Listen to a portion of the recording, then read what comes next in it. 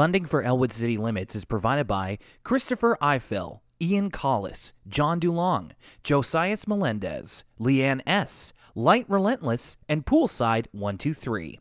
If you'd like to support the podcast and get a little something for your trouble, go to patreon.com/Elwood City Limits. Lucas? Yeah, Will? Did you know that Elwood City Limits is nominated for an actual award?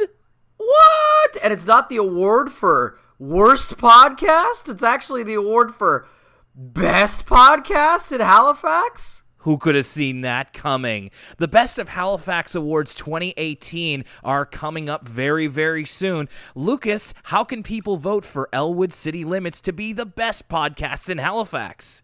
Well, first of all, I want to thank everybody for helping us get nominated in the first place, and if you've done that, then you're familiar with the process. All you have to do is go to bestofhalifax.com and then pick the news and media category. All you have to do is scroll down to Best Podcast and vote for Elwood City Limits. You just have to type in your email and you're all signed up, and this really helps us out. It's an honor to even be nominated, so please, for the month of August, vote for Elwood City Limits to be the best podcast. And when's the last day they can vote?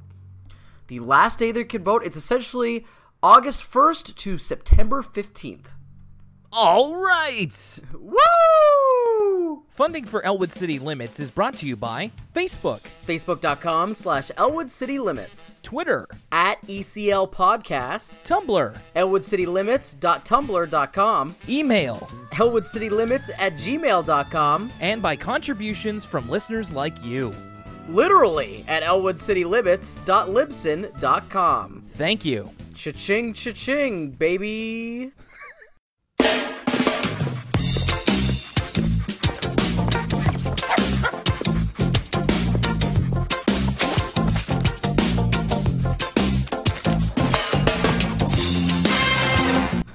Woof, woof, Will, it's the dog days of summer. Well, you're right about that, but I will say it's actually been quite more bearable in terms of, as dog days go, because the humidity is finally easing down a little bit. Yeah, everybody on my social media was all like, I finally get to wear pants again. I mean, that's not really something to celebrate. I'm hanging on to my short stays because for the next 9 months, I'm going to have to wear pants. I know. People always say it about people who live here, but we're so fickle. It's snowy, essentially 6 months to 8 months out of the year, where it's almost too cold to go outside because your face hurts so much. And then it's really hot for maybe a month and a half, and people are like, oh, it's so hot. And I'm a gentleman of thick thighs, which I'm told save lives, but also make wearing pants a little bit constrictive at times. I like the freedom that comes with a short pant. So that's a big attraction of summer for me. But yes, trust me, I'm the same way. I'm gonna be absolutely complaining when it's cold, and we've probably done that on the podcast before too. Oh yeah, you don't talk into microphones around here and not mention the weather at some point. That's true. Welcome, everybody, to Elwood City Limits. Now, this, I want to make absolutely clear, because I've been, wondering, I'm just like, is this the last episode? Is this the last episode? No, this is the last episode. Today is the last episode of Season 4. Yeah, a little birdie told me that we're getting close to the end of Season 4. Yes, and this is the last episode of Season 4 before we head off into Season 5, which is going to have quite a few changes. But before we get there, my name's Will Young, and with me is my co-host, Lucas Mancini. Hello, hello. Want to say hello as well to a special hello to a couple of new patrons that have upped this week. It's been quite the big week that we've been having before. I mean, I guess this is coming out on a Friday, so I'm talking like on a Tuesday. So like the week before, we had JV on the show. We had the official release of our ECL commentary. There's been quite a few things going on. It's been an active year, and now, as I remember it, Lucas, this is 2 years of Elwood City Limits. This is our 2-year episode. Oh my goodness, look at that. I didn't even realize. I didn't get you anything. I'm so embarrassed.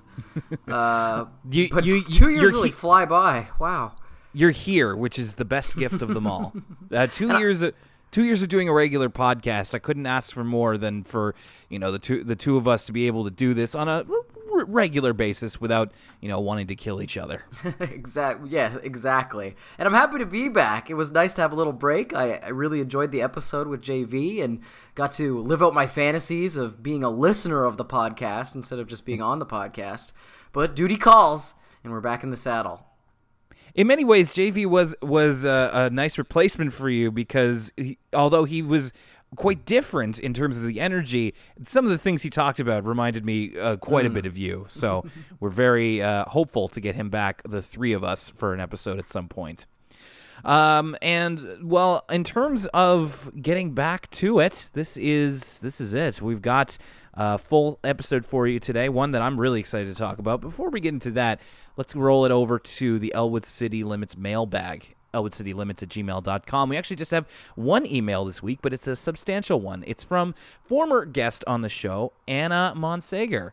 Anna, sorry, I've already forgotten how to pronounce your last name, so I apologize. But her email is dads. That's the name of the email. The reason I'm emailing, Anna says, are twofold. One, to maybe help you clarify something from, this would be 2 episodes ago. In my opinion, the title of the episode, To Beat or Not To Beat, is a play on words from Hamlet's To Be or Not To Be, because Francine didn't know if she should just sing or just play the drums, so should she beat, just play the drums, or not beat, just sing? I hope that makes sense. I think that pretty much clears things up, I'd say. Yeah, I mean, it makes sense, but it's still a little bit of a stretch. Yeah. Maybe if the episode was a little bit more Hamlet-y.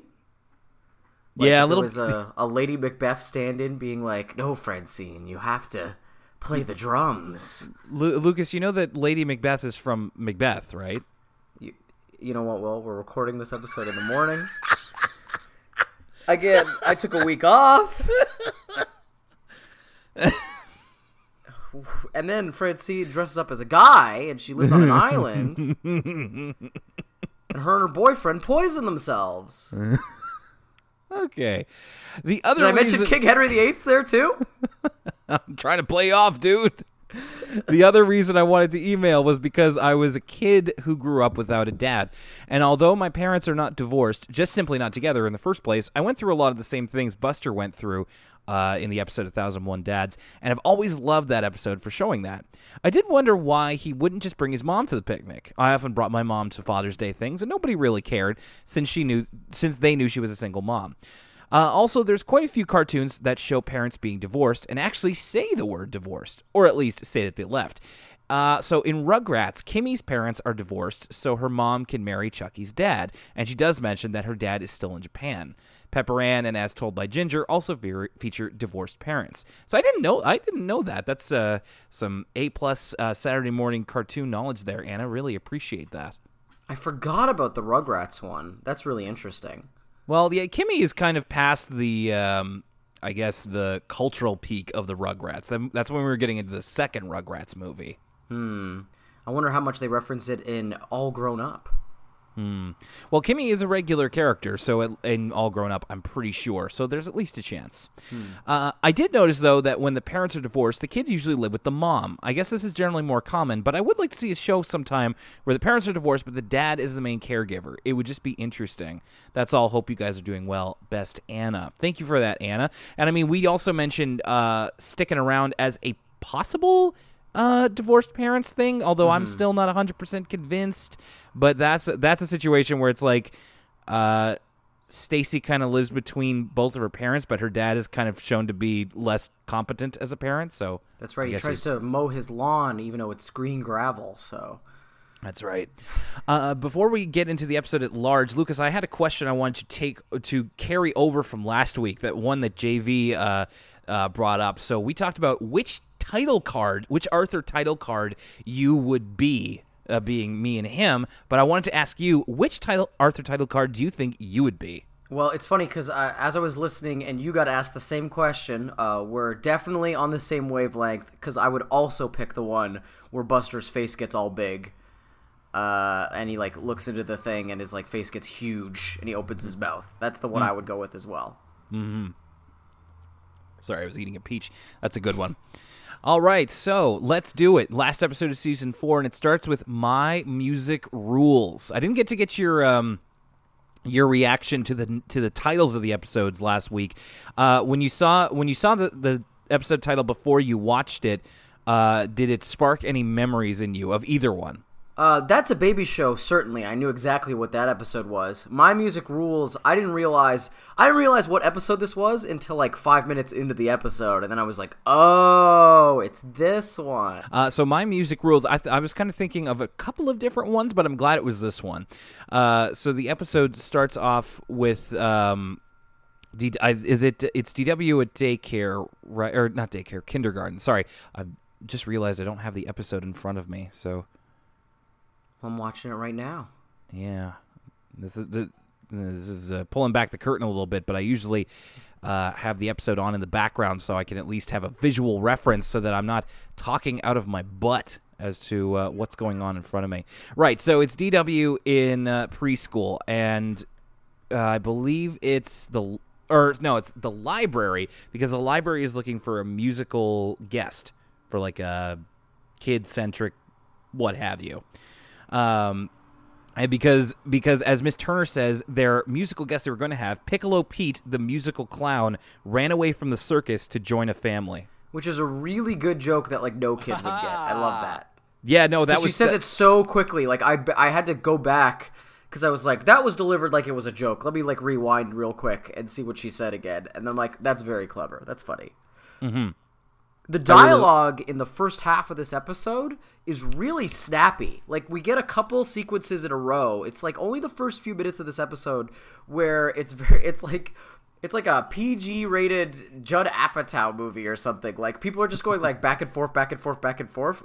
It's just in these first 3 minutes. I don't know what was going on, but the writers were having a little bit of fun with the first half of this episode. Yeah, like a lot of my notes for I think both of these, and mostly My Music Rules, are generally quotes. Arthur kind of comes in, and I'm trying to think of what the style would be, but it's like he interrupts the episode at large and like just comes in front of DW as she's about to suggest what the musical guest should be, and it's the cold open is like, do you ever know you're gonna hate something before anything even happens? And he uses a couple of examples, one of them being Arthur and DW getting dinner from Grandma Thora. It's Thora's Mean Bean Pie. Not to be confused with Dr. Robotnik's Mean Bean Machine. Yeah. So, Lucas, would you eat Thora's Mean Bean Pie? Yeah? Yeah, nothing wrong. Like, I like a meat pie.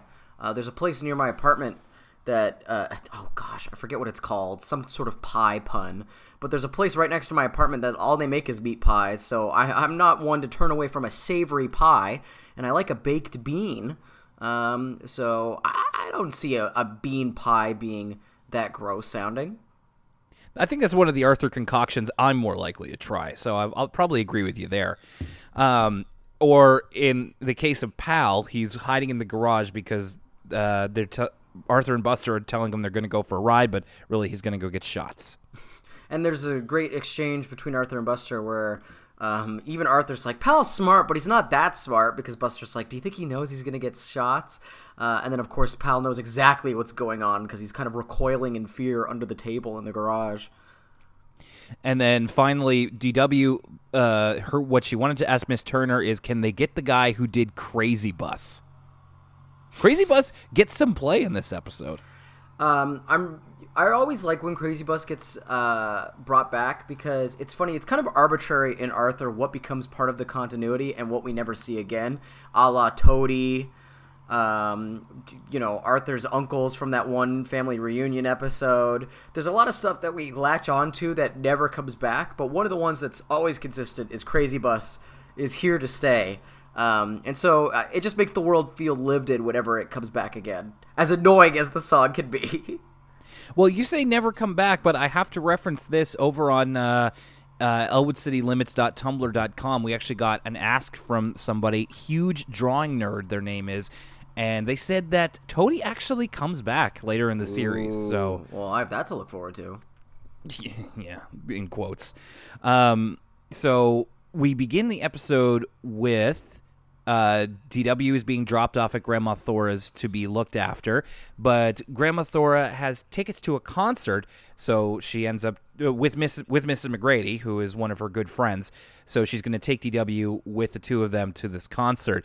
Like you said with the dialogue here, great exchange between Mom and DW. DW says, "Do I have any real choice in this?" "None whatsoever." "Oh boy, a concert." Yeah, DW's delivery of like, "Oh boy, a concert," really hits it home. It's funny. We also have another story going on here where Arthur and his friends are trying to figure out what musician they can bring in for the library's guest spot for whatever this would be. And they're over at Francine's house, Arthur and Francine, and Oliver Frensky, bless him, comes in and says, "I have an idea." And Francine immediately says, "Dad, they don't want someone to play their nose." And even later, Arthur's like, "You play your nose?"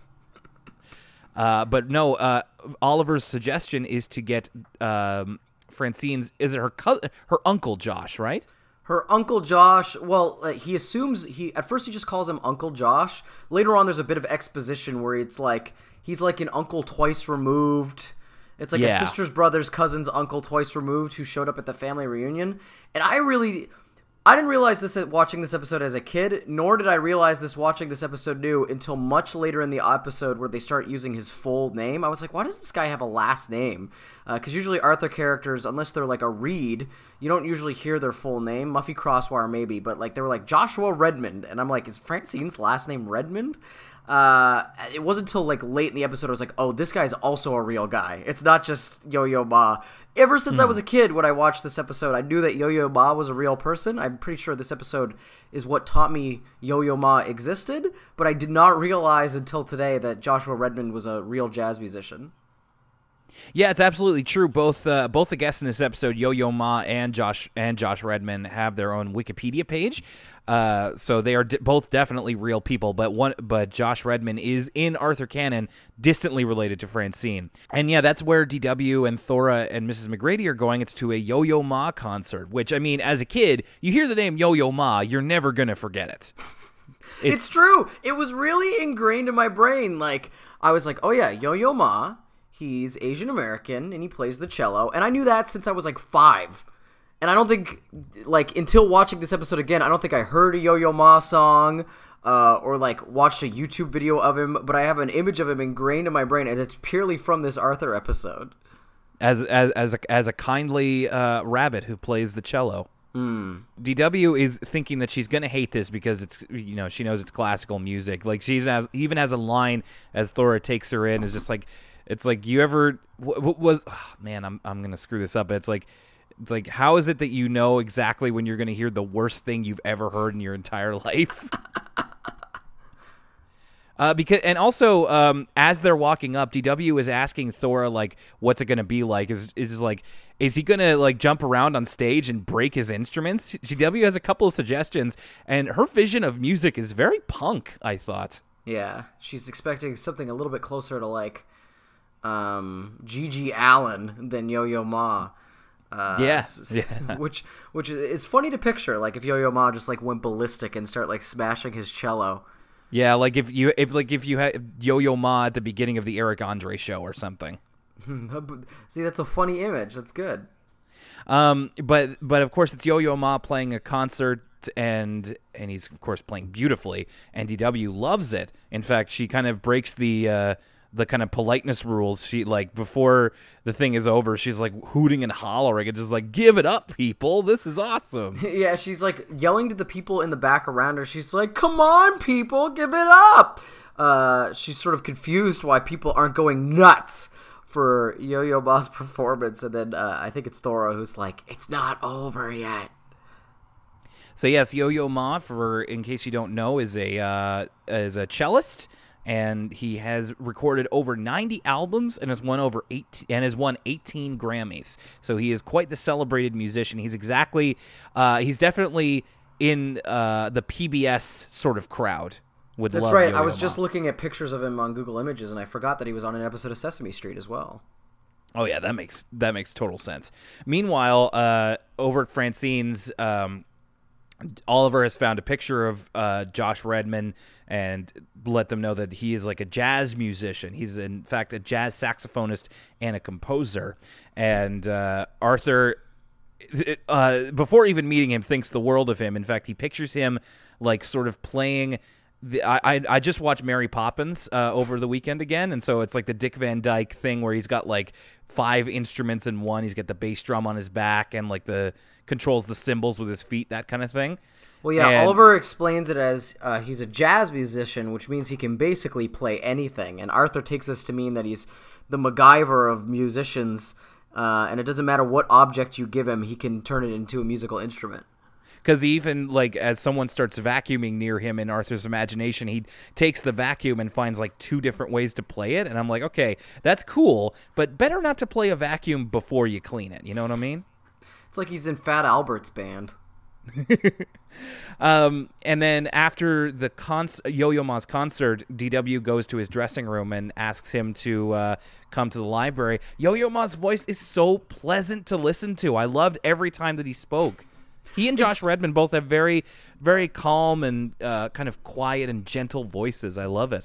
I know, and I was wondering if that was... I bet a part of it is everybody else on the show is a professional voice actor, right? So I'm sure there's just an element of performativeness in their vocal delivery. That's just a part of voice acting. And Yo-Yo Ma and Joshua Redman are just kind of playing themselves, so I'm sure they're just kind of using their regular speaking voice.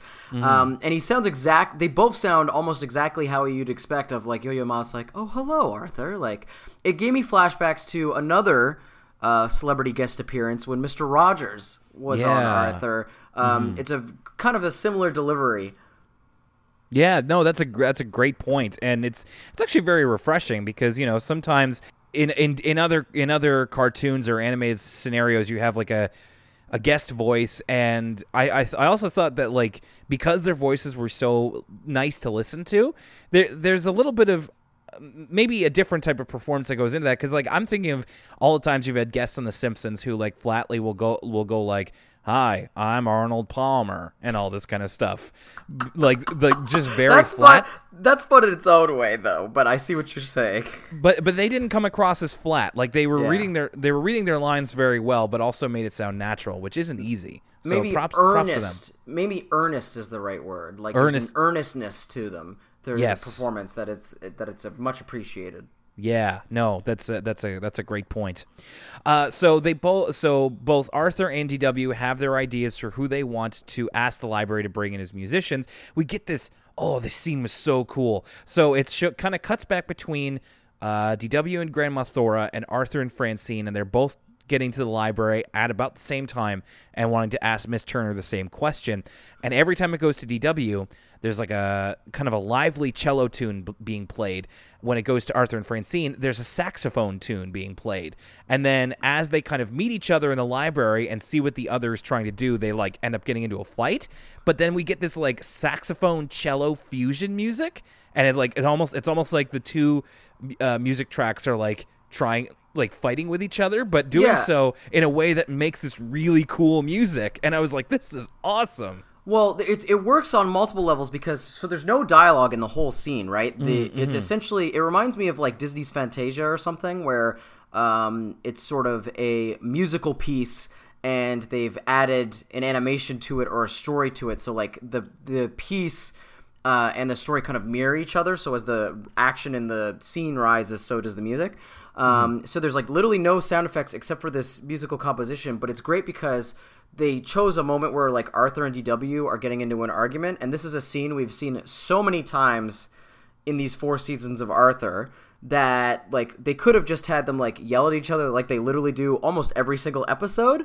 And so I really appreciated, okay, this is a new way to convey this information.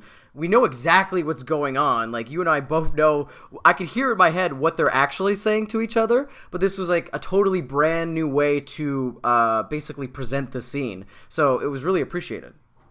Yeah, and of course, I'm sure they probably knew that, like, there's only so many ways we can make a fight between Arthur and DW sound interesting, so how about we don't do it at all and try this new thing? And I think it worked fantastically. I thought this was so cool. But of course, we do get to kind of hear the second half of their fight as they're, like, leaving the library. And DW has a great line that I've remembered to this day, and she's like, "You're gonna have to tell your guy not to be here. Yo mama says he's coming." And then Thor says, "Yo ma, dear." Just great. You never thought that Arthur would have a yo mama joke, but that's probably as close as they ever got. With a name like Yo-Yo Mom, it's just too easy to pass up. Mm-hmm. I love here, like, the whole thing is like how DW hears one classical performance and is immediately a music snob. But this is kind of the theme of the episode, is that both of them are saying that not only is their style of music that they want to bring in the best, but by extension, the style of music that that the other one wants to bring in is demonstrably bad in some way. So, like, Arthur says classical music is boring, DW is sticking up for classical music, all this kind of thing. DW has a line where she's like, "You wouldn't even know when to clap at a classical concert," referencing kind of earlier in the episode. And Arthur says, "I would too. Never, because it's boring." I thought that was such a good burn. It's kind of a nuanced subject for an Arthur episode. Like, the moral of this episode is that music is subjective, right? Which is an interesting lesson, because it's something that I remember being in high school, and I would get in so many arguments with guys about, like, I remember there's like a specific genre of person in high school who were like, they would only listen to one type of music, but it, like, that's fine. Like, you can only like one type of music, but they would also have this weird opinion that, like, all other music didn't count as art. You know the type of person I'm talking about? Like, yeah. This kind of person, who, like, only listens to, like, dad rock or guitar music, and they're like, any music that's not that is, like, bad. Or the people who are like, I listen to everything but rap and country. Like, I'm of the opinion, like, I, like, try to keep an open mind when it comes to the spectrum of music, that there's something of value in every genre under the sun. Like, and even though I may not like something, there's definitely artistic merit in almost every single genre of music. So, and that's an opinion I've had for a really long time, and it's something that I've kind of gotten in many, many arguments with people, especially when I was younger over the years. So it's funny, I wish I had known about this Arthur episode, so I could have just pulled this up in, like, junior high and be like, see, even Arthur agrees with me. You know what I mean? Music is subjective. So I thought this is, like, it's kind of a nuanced, I'm sure there's, like, a greater moral here where it's like all art's subjective. You shouldn't hate on people because of what they like. That's, like, the greater moral. But I just, I thought it spoke to my own experience of kind of struggling to explain this point to other people when I was younger. So it's interesting that there's a whole Arthur episode about it. Yeah, big time. This is immediate.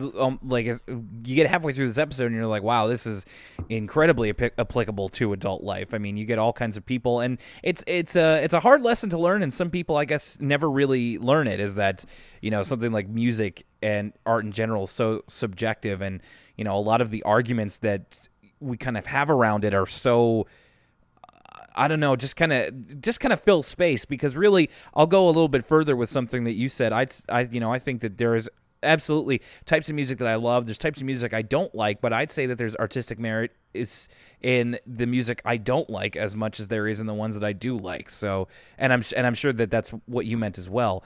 This is something that does come up quite a bit, and watching it helped me to reinforce. I'm trying to be of the mind that when it comes to music, or just when it comes to stuff that people like I'm really trying to be less judgmental as I get older about what people like and, you know, what makes them happy, because, you know, I would also not want people to be judgmental of mine, and this is a great kind of way to put this home, this children's cartoon.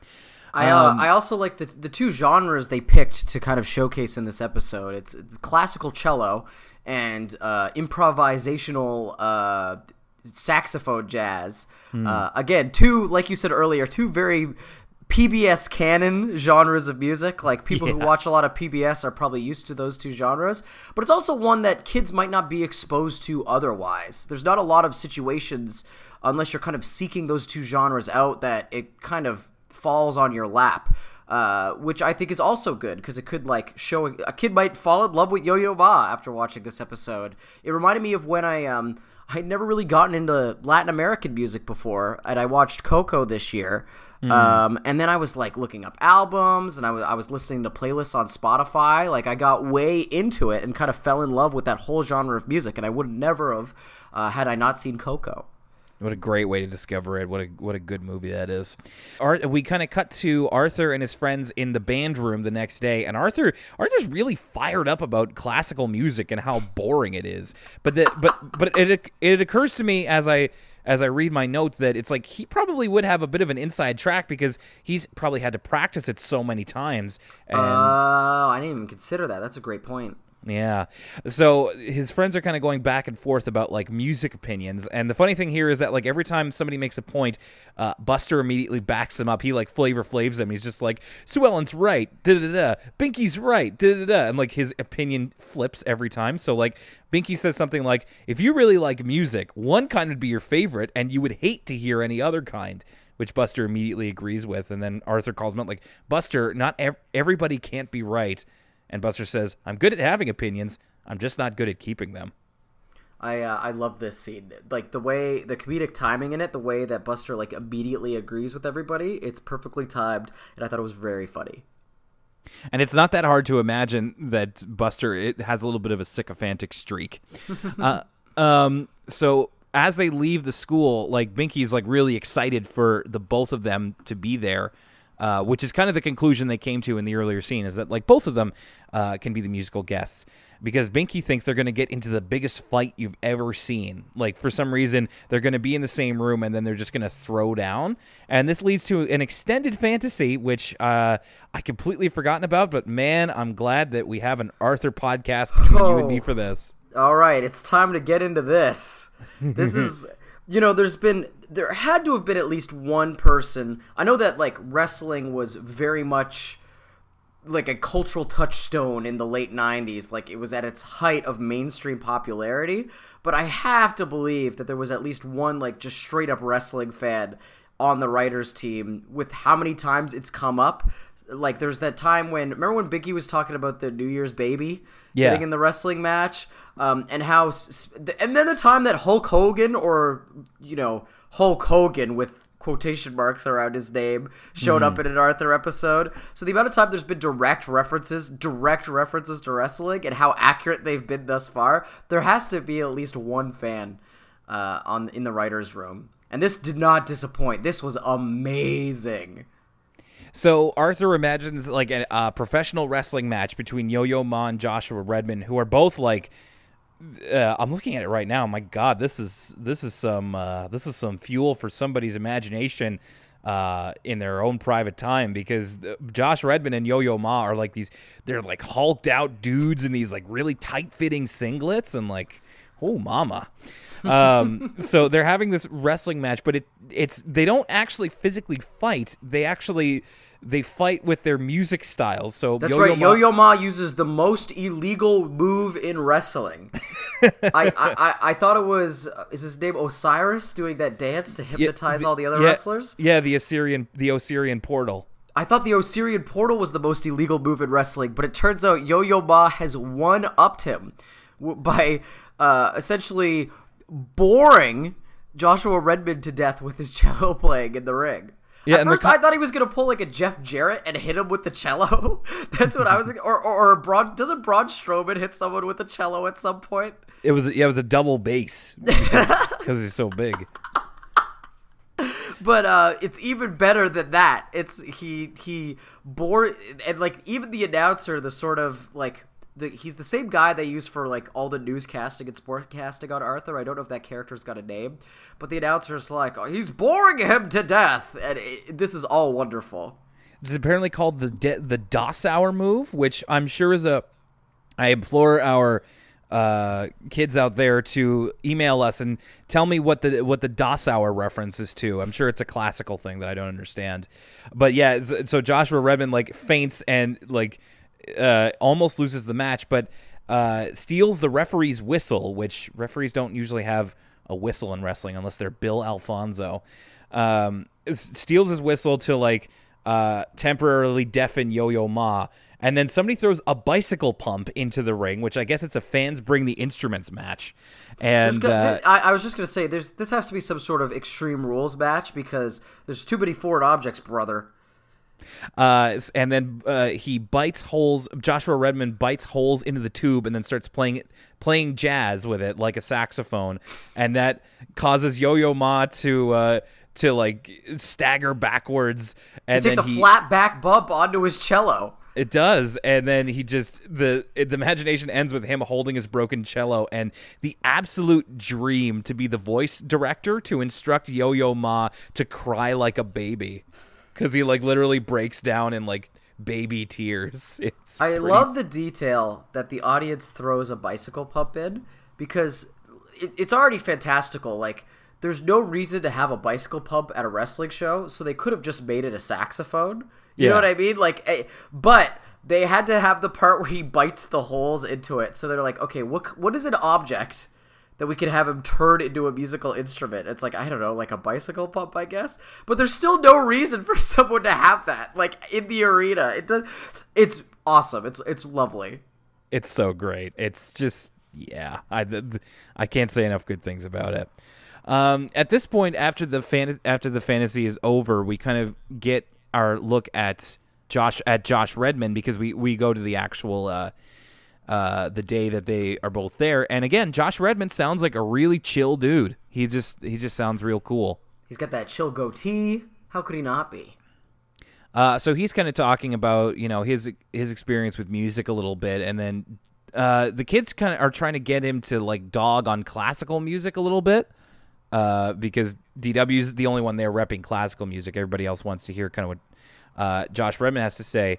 And he plays a bit of classical music on the saxophone. And that's kind of how we start to open up everybody's minds.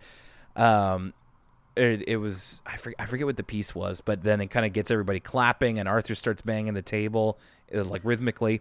And then Yo-Yo... Though some of their clapping is like, I think, accurate to kids clapping along with a live performance, a little bit off. Like, I think everybody's not exactly on beat, which is a pet peeve of mine, but it makes sense because they're a bunch of kids. And then Yo-Yo Ma shows up, and DW's like, kind of tries to send him in. By God, that's Yo-Yo Ma's music. Yo-Yo actually like really liked what Josh Redman was doing, and in turn, he also plays something that is not necessarily classical on his cello. He actually says it's an old Texas fiddle tune. DW, you know, kind of takes her criticism. She has, how do I explain this? She's like begging Yo-Yo Ma to like take over and like play his music. And he's like, well, what was wrong with his music, DW? And DW's criticism of Josh Redman is actually just criticism of Arthur. She's like, well, for starters, Arthur was just banging the table. It's like, that doesn't have anything to do with what was happening. But then Yo-Yo Ma asks Arthur to keep beat while he plays the Texas fiddle tune. And then we kind of get to the message of the whole thing. They're kind of like, you know, it's okay to like more than one type of music. Do you like only one type of food? To which Arthur says, yes, DW does. And DW affirms, yes, I do. This episode really debunks the idea that one type of music is good and one isn't. Of course, it's with the, like you said before, PBS-safe genres of jazz and classical, but it's still really cool to see it coming together, and I love the message behind it. And in the end, DW is won over to both sides, as is everybody else, as Yo-Yo Ma and Josh Redman play a piece together that Yo-Yo Ma picked up on the way, and it's a classical jazz fusion version of Crazy Bus. Crazy Bus's triumphant return. I wonder if this exists on any of like the Arthur compilation albums, like this full composition of the classical jazz Crazy Bus. That's a good question. It would be super cool if they like got them to do that while they were there. I mean, it's super cool that like it's something that you wouldn't appreciate as a kid, but then like 20 years later, you'd be like, "Never tell you about the time that Josh Redman and Yo-Yo Ma played like a special concert for me and my friends." An interesting detail: right after the episode ends, we get the quick like title cards of like Yo-Yo Ma as himself, and like you said earlier, in the Arthur canon, technically Joshua Redman is related to Francine because Yo-Yo Ma's title card simply says Yo-Yo Ma as himself, but Joshua Redmond says Mr. Redmond played by Joshua Redmond, so it's technically a different character. Just a weird little detail that they included. Yeah, that's a good point. And now from this one to That's a Baby Show, which the cold open. Let me ask you, Lucas, is this the most prolonged exposure we've had to Mary Moo Cow as a character? I don't know. That's a really good question. I do know that like this cold open is the first time I've ever really realized how much Mary Moo Cow is drawn to look like a costume and not like an anthropomorphic animal. Like it's very obvious that her head is just kind of sitting on the body and is not attached. Yeah, that's a good point. And that was and like the cats are all puppets. Like everything is animated in a style where it's all kind of fake looking, and I appreciated that. Yeah, and I imagine that that's not an easy thing to do, but they communicated that quite well. So it's Mary Moo Cow doing her song. Best word I know is F-U-N. F-U-N spells fun. Fun is nice. I like fun. I like F-U-N. And she's singing this in Arthur's room along with like a trio of puppet cats. And then Arthur comes in and is like, what are you doing in my room? And she's like, singing about fun. And we really get the idea, you know, Mary Moo Cow, pretty much a takeoff on Barney the dinosaur. And then Arthur, you know, yells at them to stop the music, and we pan to camera left, and there's like a 5-piece orchestra who is playing the FUN song, and then they all stop and then leave Arthur's room. DW comes in and asks if they're done, and we get a great line here from Arthur, who says, "Did you let the cow in my room?" Just calling Mary Moo Cow the cow. No, it gave me flashbacks to Buster asking Arthur, when did the singing moose show up? And Arthur says, I thought he came with you. Yeah. Yeah, it's a good point. And then Arthur very much taking Mary Moo Cow's intrusion in stride a little bit. And so the whole thing is that DW invited Mary Moo Cow, and Arthur keeps repeating, but that's a baby show. And DW's like, well, I really like it. And then Arthur puts his hand up to the screen on the camera and says, that's a baby show. Yeah, this episode really, it's one of those, like, let's say the name of the episode a lot. It's like the Gone Baby Gone of Arthur episodes. Like, he really drives the that's a baby show point home. So we start off the episode with Francine and Buster talking about a TV show in the treehouse, which they then introduce Arthur to. Arthur's never heard of it before. And this is the premiere of Dark Bunny, which I was not aware of. I really thought Dark Bunny was a thing before this episode. But so no, they've referenced it before. I'm almost certain that they've referenced it before in the show. I think this episode, like, maybe takes place, or if we're really getting down to the nitty gritty here, this episode takes place earlier in the continuity, like before Arthur knew about Dark Bunny, because I'm almost like 100% certain that Dark Bunny has been referenced before. I remember it was playing on the TV in the previous episode that JV and I were talking about, where it's like Arthur turned into Grandma Thora. But this is the most direct it's referenced, because they go into like what it's about, and this is so great, because like they do like a cutaway sequence where they're talking about what Dark Bunny is, and it is nakedly, like unapologetically, just a parody of Batman the Animated Series, and a pretty good one at that. So it's like, you know, It's related to Bionic Bunny because in the story, Dark Bunny is Bionic Bunny's cousin who lives on the other side of the world or something like that. On the other side of the country, so it's the other like side of the country. Metropolis and Gotham, essentially. Yeah, it's like and they even make a point of say where it's always dark, and of course that's making fun of the fact that, you know, Batman the Animated Series famously was like illustrated on dark paper and took advantage of like shadows and stuff like that, because, you know, it's a Batman show, but but that led to like everything always taking place at nighttime, and they do emulate the style of Batman the Animated Series really well. Like it's with all the hard shadows and jagged edges. Yeah,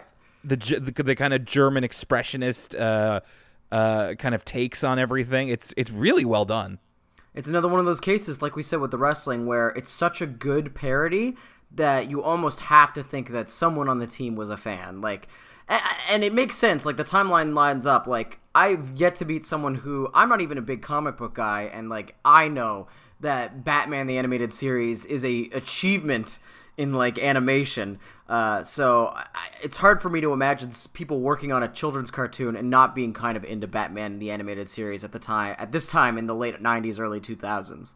Oh, Batman the Animated Series, I mean, all-time great show. It's so good. It's still good. So I can't imagine that anybody listening to this hasn't seen it before, but if you somehow haven't, you got to fix that right away. What's the movie called? Mask of Phantasm? Mask of the Phantasm, yeah. Low key, here's a hot take for you. Mask of the Phantasm might be the best Batman movie ever made. Yeah, it's basically just the animated series, but given like a bigger budget, and it really allowed to shine. It's so good. It's so good. It's all good. The only thing here is that, so like, we see, Dark Bunny kind of suiting up. He goes through his chair, a la Batman. He has his own vehicle, like the Batmobile, and he has a really long cape too. But then, as Dark Bunny is driving away, he starts playing Flight of the Bumblebee on a trumpet. And I was I wasn't sure what that was making reference to. Like, he's just playing this classical music on a trumpet. I'm just like, I don't remember. It's obviously not referencing something in Batman, but I'm just wondering if it's maybe a reference to something else. Like the Green Hornet or something? Oh, maybe. Anyway, that's one of his calling cards. So Arthur, after hearing about this, is committed to watching Dark Bunny after school that day. However, DW is watching Mary Moo Cow at the same time, and she really doesn't want to give up her spot on the TV. In fact, she even says, I saw Dark Bunny yesterday and it scared me, so you're not allowed to watch it. And I love how DW saw Dark Bunny before Arthur. It's funny, though, because, like, it's so interesting what will scare you when you're a little kid, even though something like Dark Bunny isn't necessarily inherently scary. I still have vivid memories of when I was a little kid watching the Spider-Man animated series, and it was like the arc where it was the whole like symbiote arc, and it's when he was like turning into Venom, and that scared me so much as a child. Like, I had to like run out of the room, and I was like, can someone go back in there and change the channel, because I don't even want to look at this. It's so scary. No, that is pretty scary. Even as an adult, there's like elements to it that are like uncomfortable. So it's one of my big neuroses. I always tell people, like, when I was a little kid, the thing that scared me the most was people turning into evil things. So, like, there's that part from the Spider-Man animated series, another superhero reference. There's that part in Superman 3 where that lady turns into a robot. If you go back and watch it now, it looks terrible. But at the time, that was, like, the scariest thing I've ever seen in my life. Big time. I'm drawing a blank at what I would have been scared of around this time, but you know what? A lot of stuff. Every once in a while, I go back to a Disney movie, and I'm just be like, I remember this scared the crap out of me. A lot of it was like I still don't like being surprised. So like jump scares, even in Disney movies, like I remember like when I knew stuff like that was coming, I would like physically leave the room until it was over. So you gotta feel for Mom Reed here, because she gets both of her kids yelling at her about this whole situation as they're kind of running from the TV room to the kitchen where Mom is feeding Kate, and Arthur kind of comes. He's just like, Mom, like just momming in the way only Arthur can, and he sort of like word vomits, like he's not using any periods, and he just kind of like he repeats himself, and he's like, DW says I can't watch Dark Bunny because she's scared of it, blah, blah, blah, blah, blah, blah, and then she did this, but I have to watch Dark Bunny. And then there's an amazing pregnant pause where Arthur's mom just kind of looks at him with the spoon. She's like feeding Kate, and the spoon's in midair. She's just like holding it, and she looks at him, pregnant pause, smash cut to Arthur being like, Mom says you have to let me watch this. And then the formula is sort of repeated with DW doing the exact same thing and going out into the kitchen. DW's like a little bit more. We'll get into that in a second. But after Arthur comes back, it's like after you're done watching your baby show, Mom says I can watch Dark Bunny. And to Arthur's point, he's kind of making fun of DW by calling Mary Moo Cow a baby show, because he's like, red and blue make green, 1 and 1 make 2, blah, blah, blah. I was getting flashbacks to when we watched Cyber Chase. Yeah. To Arthur's point, if they're talking about that on Mary Moo Cow, DW seems a little bit old for that. But, I mean, I'm certainly not the one to make judgments on that. But then DW turns it around on him in a great way. She has this like real galaxy brain moment where she's like, well, or she calls it bubonic bunny, which is pretty funny. Which is great, yeah, where she talks about she's able to see the formula of bionic bunny. She's like, there's trouble and no one can help. And things get worse, they call Bubonic Bunny, and Bubonic Bunny saves the day. And that's like every episode. I'm just like, that's pretty clever for a 4-year-old to be able to recognize that formula. Yeah, so DW again kind of runs in, and hers is, Mom, Mom, Mom, Mom, Mom, Mom. And hers is a little funnier just because she says, like, how come Arthur gets to watch the Dark Bunny, which bothers me? And I don't want to watch the Dark Bunny because it bothers me. So finally, DW says she's going to do something else while Arthur watches Dark Bunny. And she says that the real baby show is on after Mary Moo Cow, The Love Ducks. So Arthur's about to change the channel to Dark Bunny, but instead he gets caught up watching The Love Ducks. So then this is the titular baby show, what ends up being the baby show in question. Even DW thinks it's a baby show. And to describe it, it's what it is. It's I'll start by saying it is absolutely invoking the Teletubbies, and it's right around the time when the Teletubbies would have been really big. And I feel like this whole episode is kind of a response to the Teletubbies in a sense, because what the Love Ducks is, it's like multicolored ducks, and they kind of fly around the screen, and they kind of make up all of these like visualizers for them. It's like really surreal visuals as they all quack classical music. A lot of like British children's television that's like meant for little kids. It's not just the Teletubbies. There's like a whole genre of like British children's television that kind of follows this like surrealist formula. Like there's like the Boobas, and to a lesser extent, because it's a little bit it's got a little bit more you can sink your teeth into, but like a Yo Gabba Gabba or something like that, where it's very much like, okay, so this is for a really little kid, so it's gonna be like a feast in terms of visuals. There's gonna be all this imagery of like the ducks floating down from the sky, but the really direct like Teletubbies parody is the narration and the way the guy's like, "Hello, love ducks. Goodbye, love ducks. It's a fine day." Yeah, that's like very much the "Hello, Teletubbies," or the when the phones would grow out of the ground and kind of instruct the Teletubbies on what to do, and the Teletubbies would leave at the end of the episode, very similar to how the Love Ducks were. And I think the colors also match up too. Now looking at them, there's a red Love Duck, a purple Love Duck, a yellow Love Duck, and a green Love Duck, which also matches the Teletubbies. And Arthur becomes enraptured by this show, and I feel like this is like his little brain growing 2 sizes because he's able to appreciate it in a way like he doesn't know why he likes it, but he's just like, this is so weird. I like it. And then after DW comes in, he changes the channel, and she's like, how was it? And he's just like, it was cool.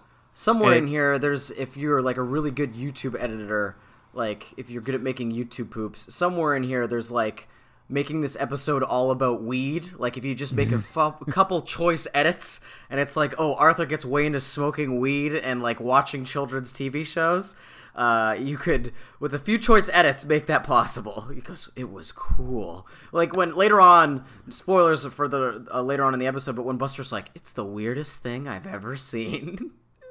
Yeah, and so he appreciates it like on another kind of level. And so yeah, the conflict of this episode is Arthur trying to keep the fact that he watches the Love Ducks from everybody because it's a baby show. And I actually did have this pretty much exact experience in elementary school at the same time I was watching Arthur, because when I was about 8 or 9, that's when the Teletubbies like broke bad here in America. Like they were inescapable part of children's television, and I loved the Teletubbies. And I was like 8 or 9 years old, so outside of the demographic they were looking for. You were talking about it, Lucas, and pretty much with children's TV like that, there's no conflict, there's no story. It's really just visuals and kind of cute things being cute. But like I really like cute things being cute. Like I'm a big fan of stuffed animals. Teletubbies wasn't without conflict though. They would like make that Tubby custard machine. They would like screw up. The Tubby custard machine would break, completely destroy their apartment or whatever. And then, like, their vacuum would have to clean it all up. They never had... I guess there was no consequences for them because they never cleaned it up. It was like, oh, tubby custard's everywhere. Let's get Nunu to clean it. Yeah, you're right about that. But, you know, compared to even something like Arthur, which is only for a couple of years older, like can be some actual stakes in Arthur. There's like no stakes at all in Teletubbies, but that's part of the appeal. Anyway, yeah, no, I still think that they're really adorable. And of course, I lived through the time when, you know, Newgrounds was getting popular and Flash animation and just like, you know, like, oh, kill the Teletubbies. You know, you could shoot this one, you can stab this one, or just like. And of course, it also came out that like the actor who played Tinky Winky was gay. That's right. Which was another thing. So like I remember I said that I liked the Teletubbies when I was at school, and I got the same reaction that Arthur gets later in this episode of just like, you know, that show's for babies, right? And all this kind of thing. And then of course, because the actor who played Tinky Winky was gay, if you watched the Teletubbies, then you were gay. That's right, Tinky Winky. There was all sorts of... I remember reading, because there was all this like gay panic stuff about surrounding the Tinky Winky character because he was purple, and because he had the triangle logo. People were saying that was like lesbian symbology, and like the fact that Tinky Winky had a purse. It was really, really crazy if you go back and like read some of that stuff. And good memory. I didn't even consider like this early 2000s era of Newgrounds humor, for better or for worse. It's sort of a bygone, like, I forgot about...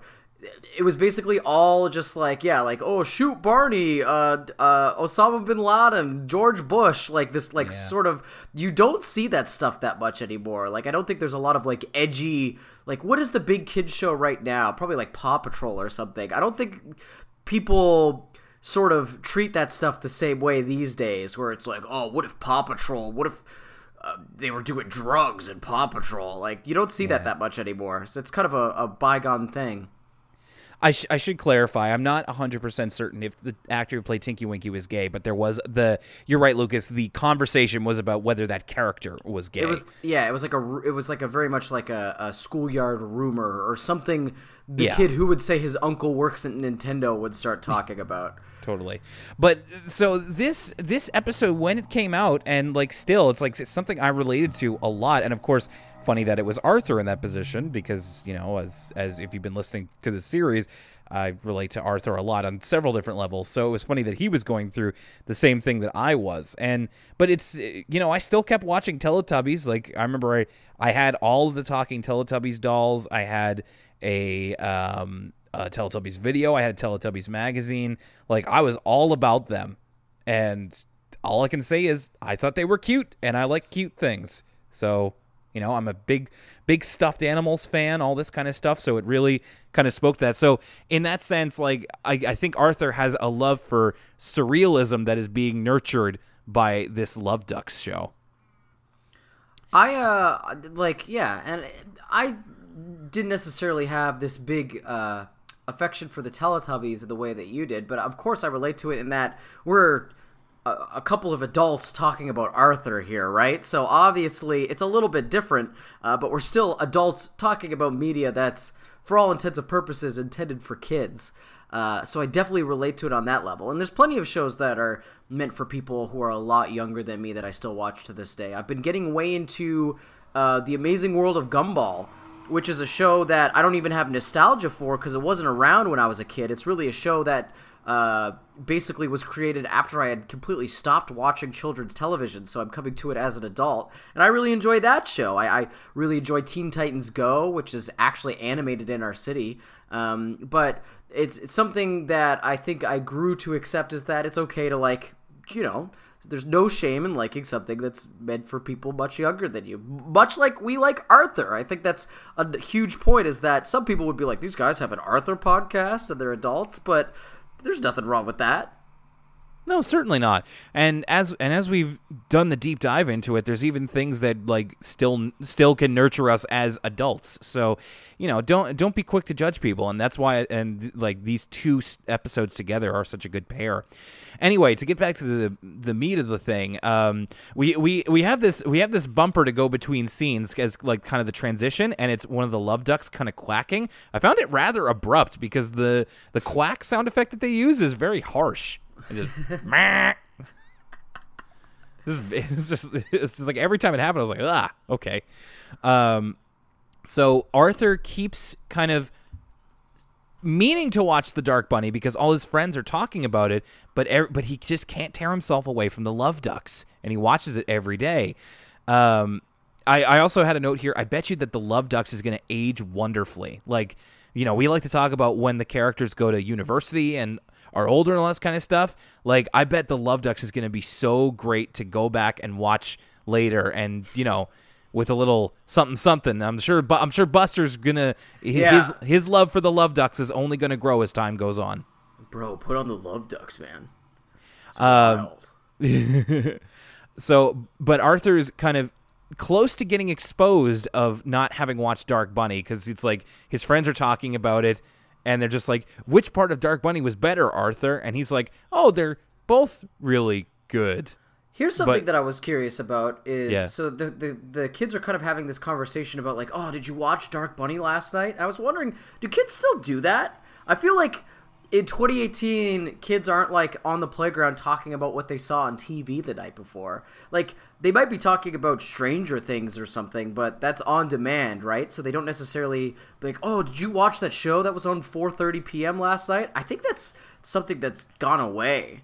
Yeah, I do wonder, because that was a big socializing thing when we were kids. Was well for me and my friends, it's like, hey, did you watch Dragon Ball Z at 9:00 last night? Did you, like, oh man, Goku went Super Saiyan? I mean, this might be a little bit depressing, Will, but you know what they probably do is like, oh, did you see that Logan Paul video that dropped last night? But well, I mean, I think it's probably, hey, did you watch this YouTube video? Yeah, Let's assume it's just YouTube generally, not what's his nuts. I did like this here. There's a point where Arthur almost gets caught watching the Love Ducks by DW. He quickly turns it over to the Dark Bunny, and then as the episode ends, the announcer says, the Dark Bunny was brought to you by the Dark Bunny Toy Company. So it'd be funny because, like, the Batman toys were made by, DC. I forget who the toy retailer was, but it's like if there was a Batman toy company. Oh, I see. I also like that moment because DW is like, Arthur kind of recoils and he's like, ah! And DW is like, I don't know why you watch that scary stuff. It makes you so jumpy. Arthur, we cut forward. Arthur is in the treehouse with Brain and Buster, and they end up talking about, Dark Bunny. Great line from the Brain where somehow the Love Ducks comes up and the Brain's like, the Love Ducks makes Mary Mookow sound like a college professor. And then Arthur, in a very unguarded moment, like, just kind of lets it slip without even thinking. And this is actually a great read. It's just like, no, they're kind of fun. The colors are really cool. The music is really weird, and it makes you feel happy. Like, he just all of a sudden just vomits his feelings. Yeah, he's like looking down. He's like barely paying attention. And then he looks up, and their Brain and Buster are both horrified. Like, you watched the Love Ducks? And then Arthur has to cover and say, no, I just had it on because my baby sister watches it, because I have a baby sister. And that's his cover. And he even has this great laugh of just like, Buster's like, I thought you were saying you watched the Love Ducks. And Arthur's like, ha ha ha ha ha ha ha ha.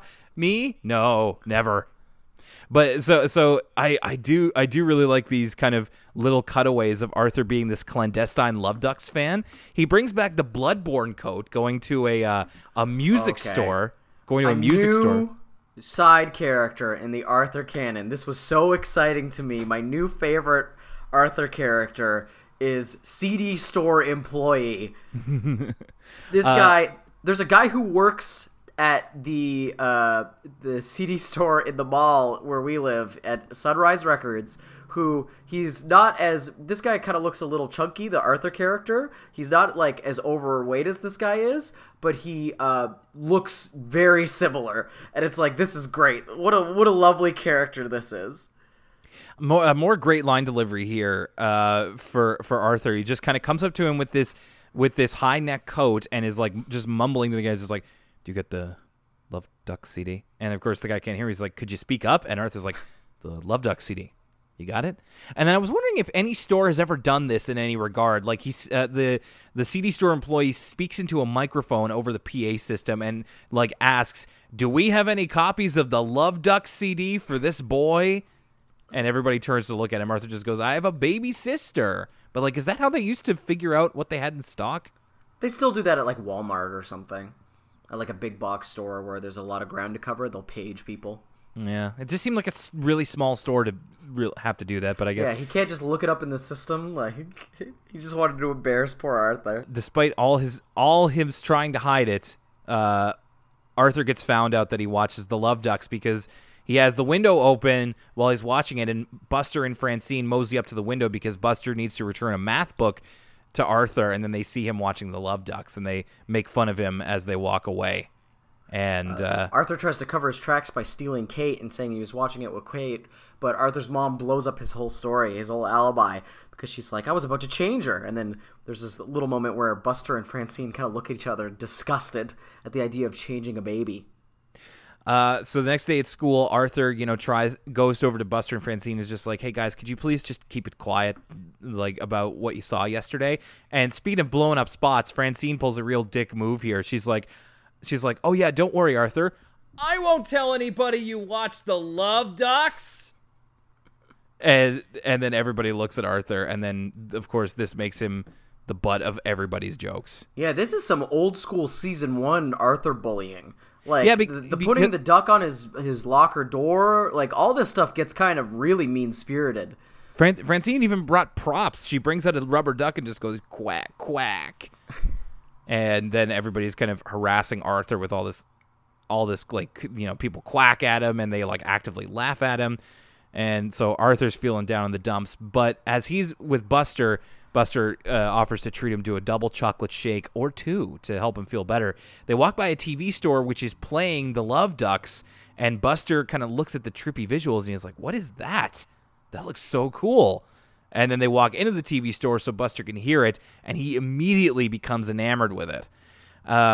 In fact, to the point where, like, we have a quick little montage where, like, Buster goes to the CD store and he asks for the Love Duck CD, and we get the same gag of, like, the guy going over the microphone just like, do we have any copies of the Love Duck CD? But Buster has no shame. He just goes, I like it.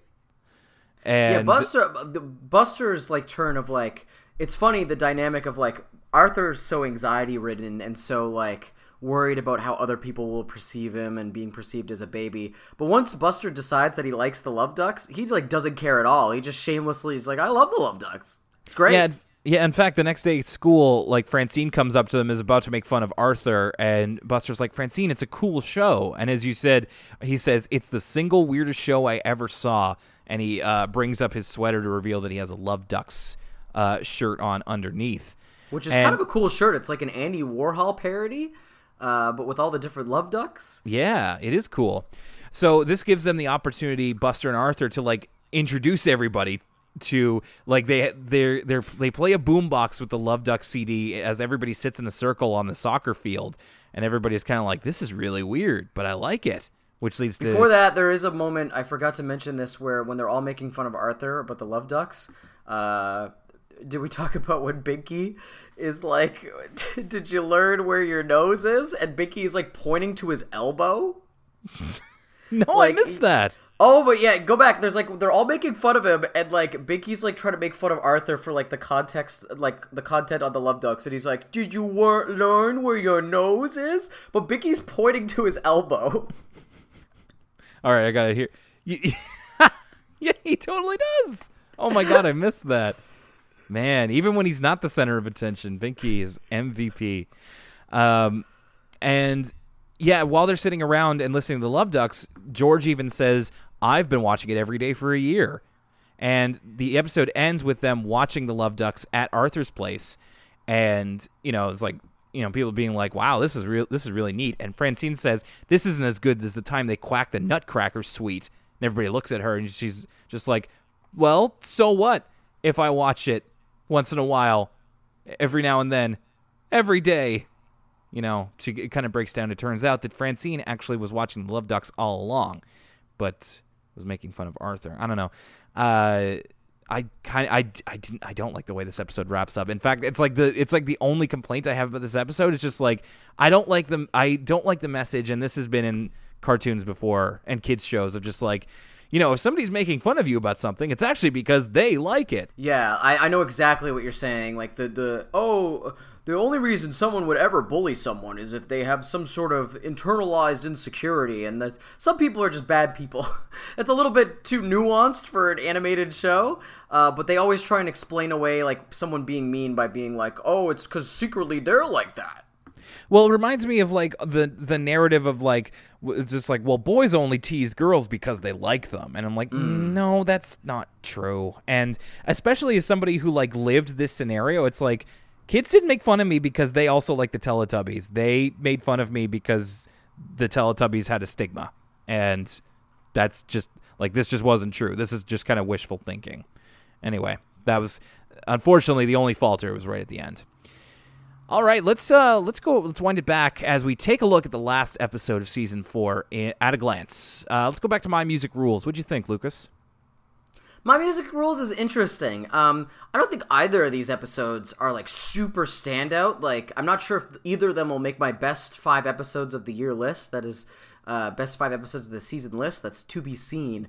But I will say that this episode has a lot of really, really fun moments between the wrestling, DW going to the concert. There's that awesome moment where there's no dialogue and it's just the music playing as DW and Arthur getting to an argument. And as far as celebrity cameo episodes go, I think it falls pretty much in line with some of the better ones, like when DW meets fake Bill Clinton, or when, of course, Mr. Rogers coming to the neighborhood is the high standard, as well as Art Garfunkel's celebrity cameo. So I think this one does a really good job. Taught me what Yo-Yo Ma is, and it's pretty legendary for that as well. But besides that, it's pretty low-key. It's nothing about it's particularly stand out, but it definitely isn't boring. Has a really unique moral. Like I said earlier, it's something where I don't think I've seen this exact moral of, hey, music's subjective, art is subjective, like, don't hate on people if they like certain music. I haven't seen that in pretty much any other kids show, so I liked that aspect of it. But it's not necessarily an episode I'm going to be watching again anytime soon. Okay. I actually have to disagree with you, and I guess this is kind of a spoiler for next week's season 4 recap episode. I loved this episode. Like, I love everything about it. I know you said it's a little bit more of a low-key one, but honestly, and this is something I bring up every time we get one of these episodes, like, my favorites are the ones that you can still appreciate as an adult, and boy, I love the message of it's okay to like more than one thing. It's okay if somebody likes something different than you. It's okay to expand your horizons and listen to things that maybe you thought you wouldn't like. That's something that I'm kind of learning about myself, is that like a lot of the things that I like the best, be it like a TV show, video game, comic book, like anything. It always more often than not, it starts out as something being like, my initial reaction is that I hate it, and then as I kind of get into it more, it's just like, oh no, I actually really like this. You have Dan Reichert syndrome.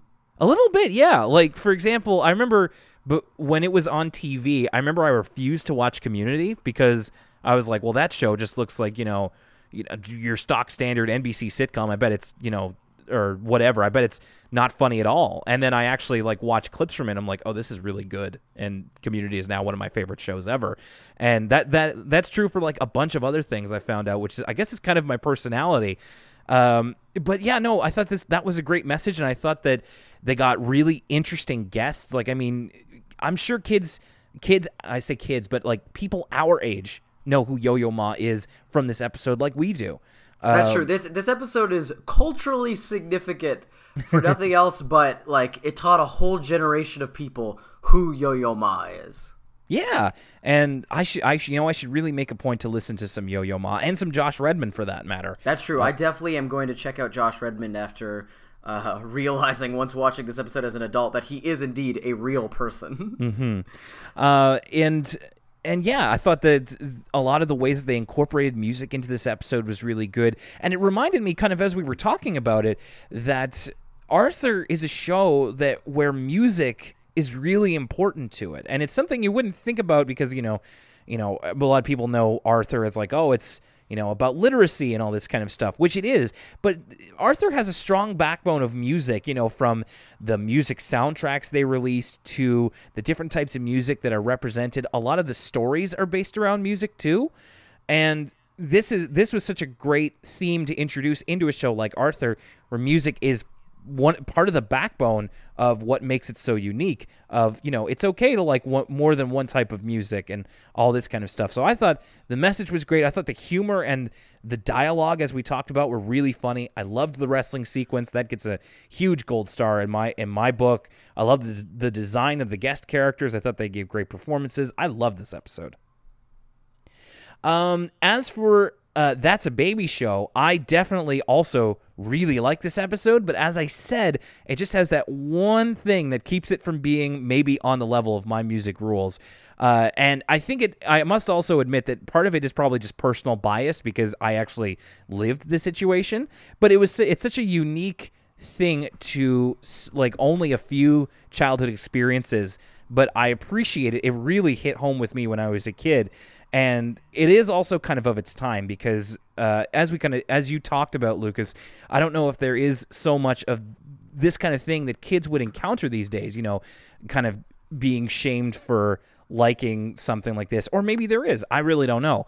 But especially because it's, the parodying the Teletubbies and everything, it's like really something that was happening at the time. So I don't know about its lasting appeal, but it definitely brings me back to when I was a kid. I think it tackled the message initially pretty well. I loved them. I always like it when Arthur gets a bit meta and references other shows in its own style. So I thought that was really cool.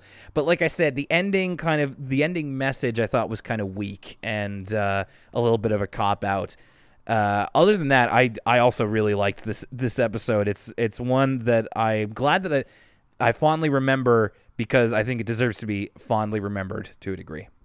If the dialogue and the music is the star of My Music Rules, the star of That's a Baby Show is really the visuals. From the Batman the Animated Series parody, which is like really just a joy to watch, to all the stuff with the Love Ducks of like it's funny because they could have done a much more direct parody of the Teletubbies, but the Love Ducks uses all this imagery that's like completely unto itself. Like it's got this weird like 60s like psychedelia, like groovy babe, like it's got this kind of like British Austin Powers font. Like, do you know what I'm talking about? Like, yeah. It's definitely got an aesthetic up unto itself. And then all the stuff where like the Love Ducks like float from the sky and land.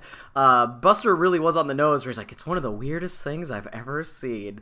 So it's a really unique idea, and I like the presentation of this episode a lot. Like the way the animation styles switch up for the Dark Buddy sequence and for the Love Duck sequences, and also all the custom like transitions with the duck that are just in this episode.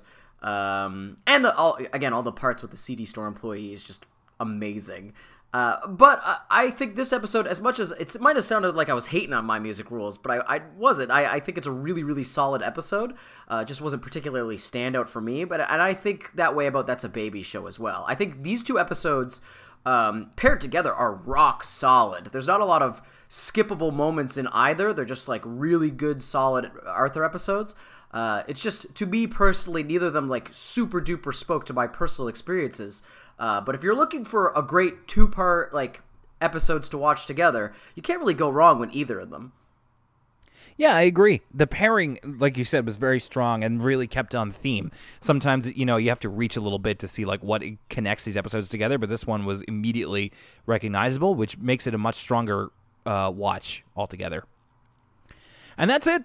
That's Arthur Season 4. As we kind of get used to this new format of 10 episodes per season, we're going to be entering into Season 5 by the time we get into September. And that means that next week we are going to be looking at our picks for our top 5 episodes of Arthur Season 4 and are looking over at Season 4 in general. What will we have to say about it? You'll have to find out. And, of course, if you have things to say about the season, about the episode, or about anything that we've talked about, you can get at us in a number of ways on social media. Facebook.com/Elwood City Limits, on Twitter at ECL Podcast, elwoodcitylimits.tumblr.com. You can also send us emails over at elwoodcitylimits@gmail.com. Become a patron at patreon.com/elwoodcitylimits. And, of course, if you're listening to us, you may have found us by way of the Google Play Store or the Apple Podcasts store.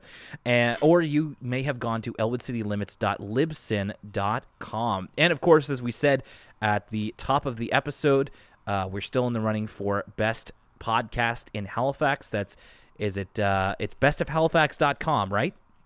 Yeah, if you go to bestofhalifax.com, we're in the news and media section. It's no longer nominations, if you didn't get that from our intro. It's now we've been nominated, and it's time to vote. And we need every vote we can get. Just go to the bestofhalifax.com, and then if you click news and media, go down to podcasts, best podcast, and vote for Elwood City Limits. Word. Thank you for the shout outs on social this week. Thank you for the new patrons. We thank you very, very much. We hope that you've also listened to our new ECL commentary about Arthur, It's Only Rock and Roll. If you're wondering where to find the video to go along with the audio, just punch that into Google and it's the Daily Motion video. But you didn't hear that from me. You can find that by going to our social media. That's Facebook, Twitter, and Tumblr. We put up a link to the Bandcamp link, and it is pay what you want. So if you want to get that for free, what's important for us is that you hear it. So if you want to leave us a little something, that's cool. If you want to get it for free, that's cool too. Just make sure that you listen and let us know what you think. And then coming up after next week and into September, we are getting into Season 5, where there's going to be quite a dramatic shift in terms of the voice cast and in terms of Arthur in general. Really looking forward to seeing what changes we're going to be getting. And we'll take you through as many of them as we can find. The first episode of Season 5 that we'll be getting into is Arthur and the Big Riddle, followed by Double Dare. Ooh, like Mark Summers? Probably not as much slime in this one.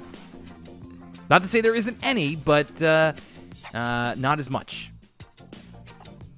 All right, so for Elwood City Limits and Arthur Season 4, this is Will Young, and it's actually going to be good that we're going to be doing our best of Season 4 next week, or our Season 4 recap next week, because next week is my birthday, so we get to have a little bit of time. I get to have a little bit of time off there. Not that I don't love doing this, but it's my birthday. Will Young here, and for Lucas Mancini. Did you let the cow in my room? I was wondering if you were going to do that one. That's Elwood City Limits. We'll catch you next time with our recap of Season 4.